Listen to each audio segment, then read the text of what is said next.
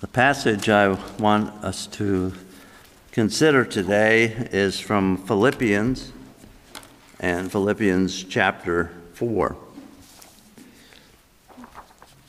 And I want to read the first four verses, more than four, right? 7 verses. Chapter 4, 1 to 7. Again, Philippians chapter 4, 1 to 7. Therefore, my beloved and longed for brethren, my joy and crown, so stand fast in the Lord, beloved. I implore Euodia and I implore Syntyche to be of the same mind in the Lord. And I urge you also, true companions, help these women who labored with me in the gospel and with Clement also, and the rest of my fellow workers whose names are in the book of life. Rejoice in the Lord always. Again, I say rejoice. Let your gentleness be known to all men. The Lord is at hand. Be anxious for nothing, but in everything, by prayer and supplication, with thanksgiving, let your requests be made known to God. And the peace of God, which surpasses all understanding, will guard your hearts and minds through Jesus Christ.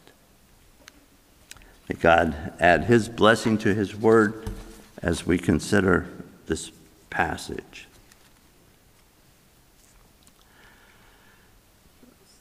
This passage is part of an exhortation, if you would. Actually, the whole letter is probably an exhortation. And it is from God through the Apostle Paul. It's to Philippi. Philippi happens to be one of the first, or the first Greek city that Paul ministered. And it obviously has, very similar to Corinth and what we've been looking at during the Bible instruction, it has a lot of similar issues in terms of divisions and problems and even persecutions. And so Paul is seeking to exhort the church and to further to implore them. And we see that word implore in verse 2. A exhortation. What is an exhortation? Or what is imploring? The word exhortation is actually not from Greek, but it's rather from French and Latin. So there's something that came good out of the French language.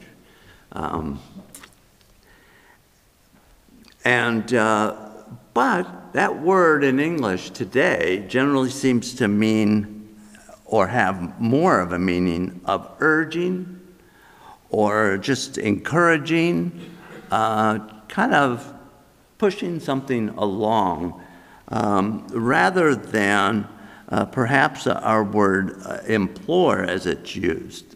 Implore has maybe more of a notion of begging or pleading.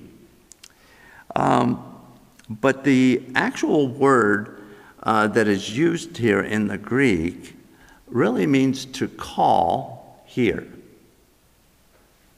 It's two words together. Kaleo is a word for call, and para, which is in front of it, that is here. And so if you think of it more, rather than just a pleading, which is important, or as a urging, which is important, it's more like when a mom sees Junior doing something wrong, and she says, "Come here." All right? There's authority in those words. There's power being displayed in those words even. And the notion of imploring here with Paul is a little stronger than just, I just want you to encourage. It speaks of two ladies as apparently having an issue. There's a division between them. And Paul is saying that they need to do something. They need to be of the same mind. The same mind. So that is actually my first point, is having a sound mind. But it also ties to the fact that they are to stand fast. So you have two things being said here. One is stand fast, and the other is to be of the same mind. Now, it sounds like being of the same mind is actually moving from a position of standing fast. If I'm standing fast, and you're standing fast, and we have a division, guess what? It's called a draw. Nobody's winning, okay? It's a standoff, okay? But Paul's saying here that we are to have this, we are to implore them to have the same mind, but again, it is in along with this standing fast. So, how do these two things come together? The notion of standing fast is not separated from their being together. It's not a bridge, if you would, or a bridge is created by it, but rather the standing fast is that they are coming together and they're going to agree. They're standing fast in the Lord, not in themselves. Okay, so it's not as if Paul is saying, okay, you stand your ground there, you stand your ground here, and oh, by the way, you should be of the same mind. He's saying you should stand fast in the Lord. So the first point of resolution is they need to both be committed to Christ, to God, to the Scriptures, as it's been revealed to them. They are to be committed to that, and they are to stand fast in that. Then he encourages them to be of the same mind. Now, so there's a division between these women. But one thing we want to understand is these women are not some kind of scallywags, is one word I came up with. I don't know why. Or rascals, or are just, they're planting all kinds of things that are unhealthy for the church. They're bad women. No, Paul says, no, you're not bad women. What's he say about them? Okay, he says in verse 3, and I urge you also, true companions, help these women who labor with me in the gospel. This is the Apostle Paul saying, these women help me in the gospel. They also, with Clement also, they're helping Clement. And the rest of my fellow workers, whose names are written in the book of life. In other words, those fellow workers Paul knows are believers. These women have been instrumental in serving the church. But there is a division. And it needs to be resolved.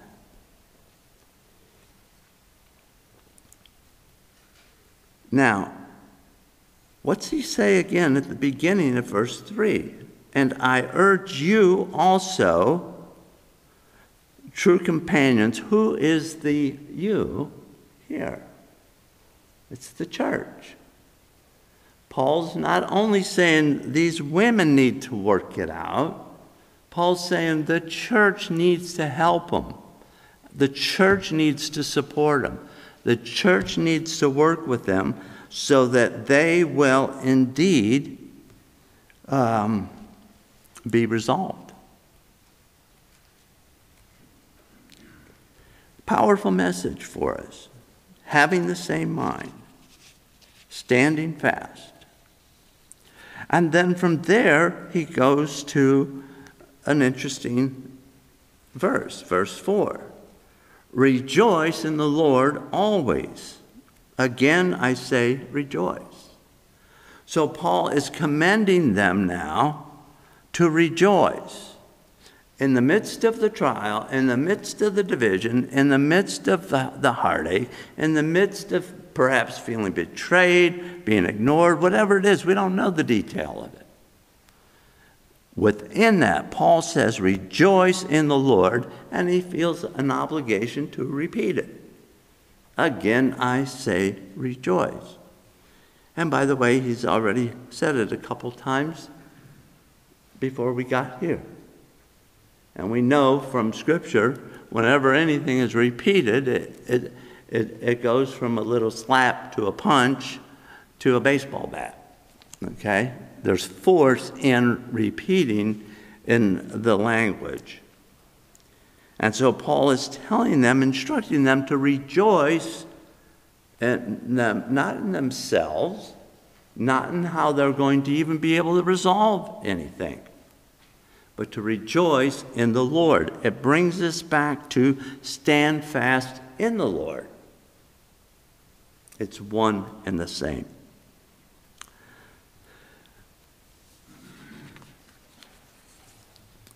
Then he talks about, let your gentleness be known to all men.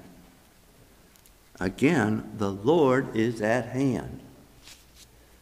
Paul has not removed one single exhortation here from the Lord.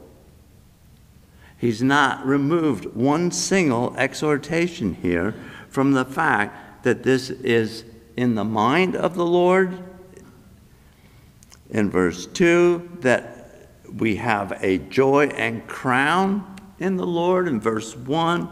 And here even this gentleness, because the Lord is at hand. So this has two weights that it carries. One is that we're still in the Lord. We're standing fast. We're not resolving things until first we understand what it means to stand in the Lord. That is required. And then it is through that and by that that we can truly rejoice in the Lord and that we can deal gently. Let your gentleness be known to all men. The Lord is at hand. Again, the phrase the Lord is at hand has two implications to it. A lot of times when you see the Lord is at hand, it means that the Lord is coming soon. It's a forward looking. But here, it's much more, the Lord is at hand. He is present. He is present even with them in all of this. And because the Lord is present, because the Lord is there, verse 6, be anxious for nothing. Be anxious for nothing. It could also be rendered, be careful for nothing, although that phraseology takes a little bit more explaining, because be careful for nothing. Calvin makes a strong case that sense of being careful for nothing is mainly referring to the things that we see in the world around us. That we're not disturbed, that we're not upset, okay? But the nothing seems to be pretty broad. Be anxious for Nothing.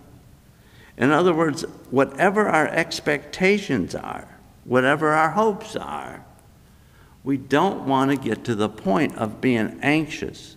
And what does anxious mean? I can't wait. I have to make it happen now. Okay? So we are to not be anxious, but in everything by prayer and supplication, with thanksgiving, which is going right back to standing fast in the Lord. Because when we stand fast in the Lord, guess what? We're praying. We're thanking God for what He has done. We're making our request known, knowing that He will bring them about and not us.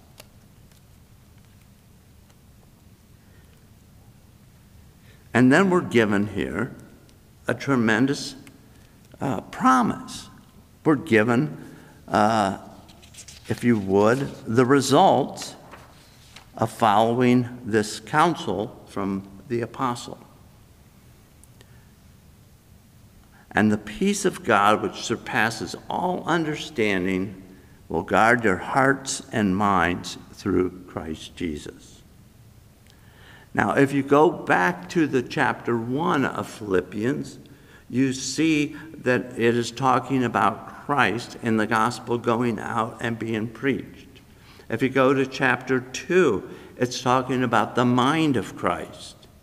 If you go to chapter 3, you find where it's talking about believers as citizens in heaven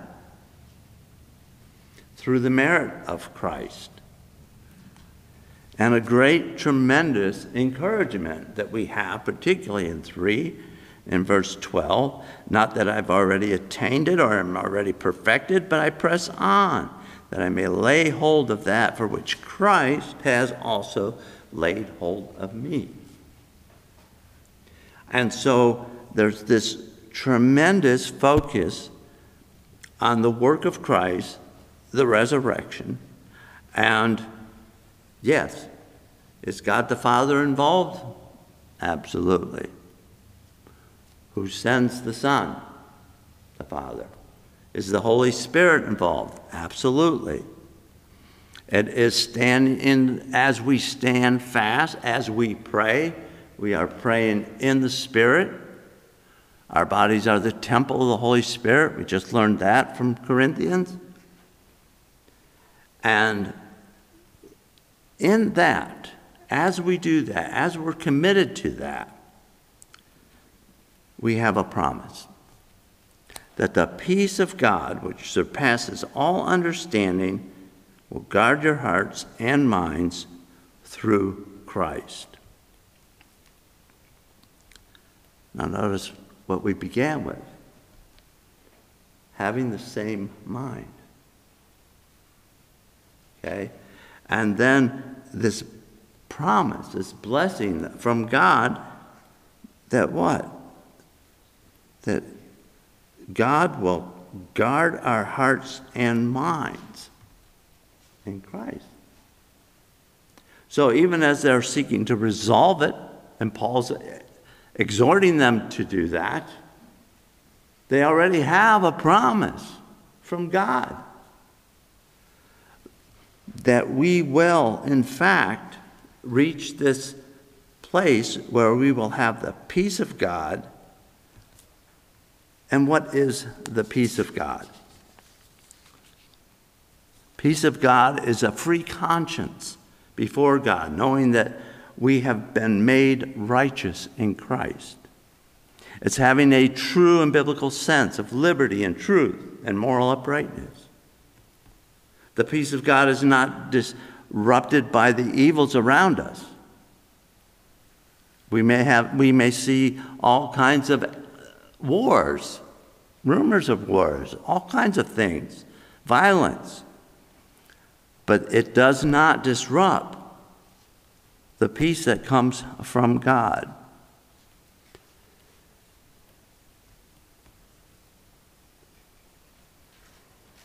It's also a knowledge that we know that we are not left destitute.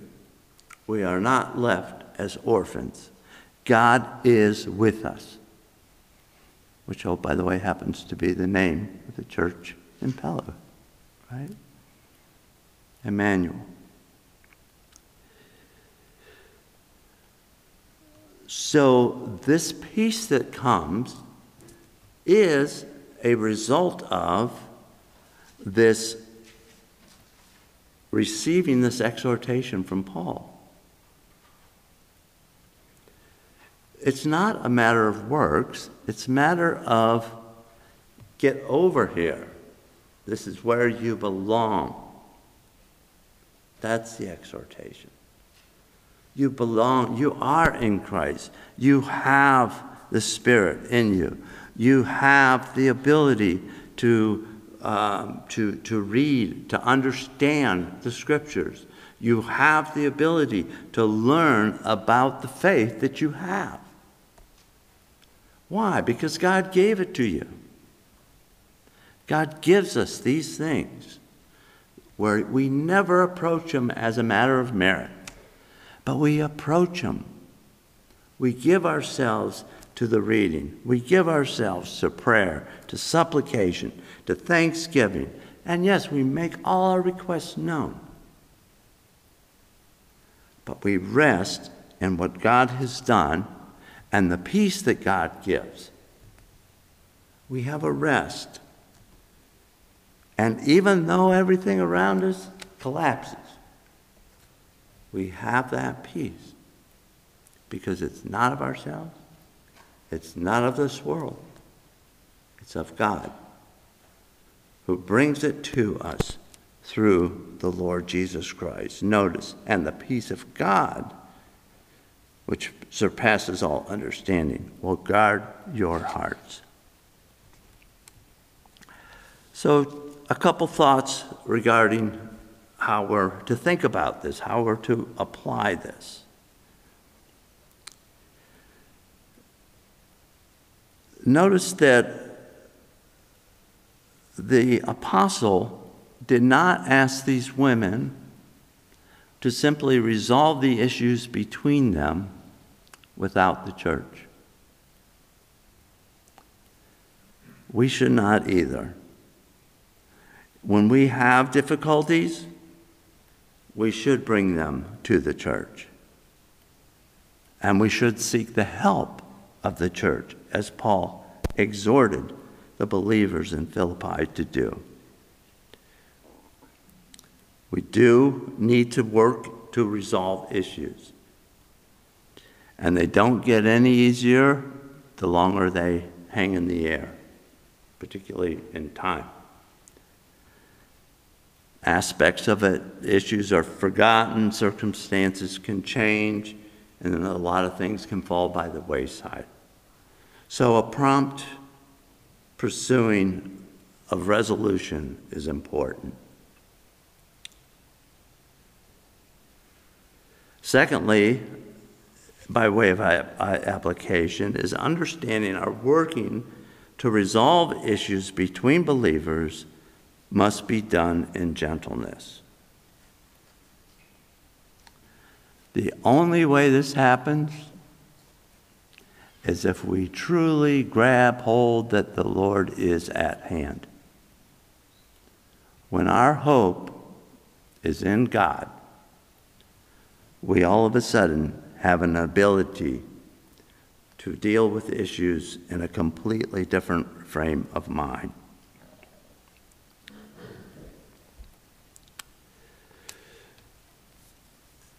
If we begin to think that we're going to lose the argument, we really need to pause.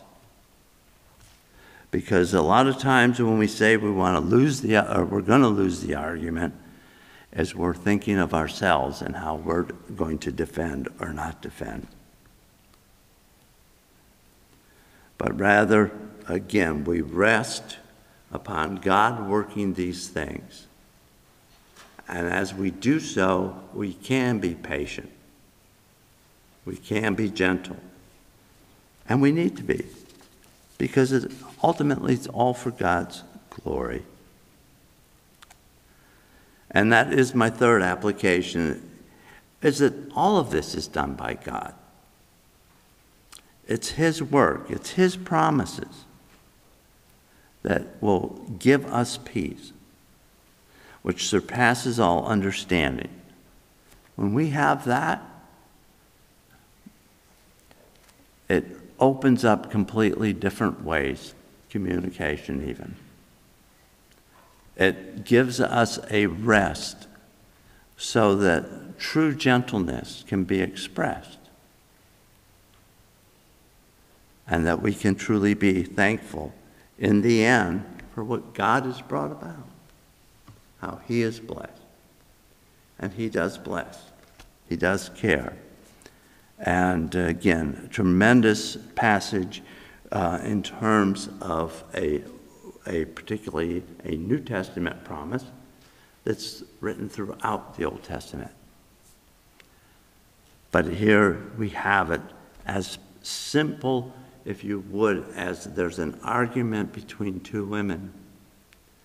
The church is called to come and to resolve. And the end of it is that the Lord is glorified. And so the church, as well as these women, as well as those that they've been supporting, can truly stand fast and be of the same mind. Let's pray. Heavenly Father, we do give you thanks and praise, for truly you are good to us. Truly you do show us, truly you do teach us, truly you do guide us, even in the simplest things in our lives, in terms of our relationships with one another, in terms of our being able to speak to one another in gentleness and kindness, and how it is that we can even now come before you and pray for your blessing, that we can pray for the thanksgiving that is due your name, how you truly have worked a miracle in each one of us to bring us to the knowledge of the truth. We thank you for that, and again, we ask your blessing in Christ's name. Amen.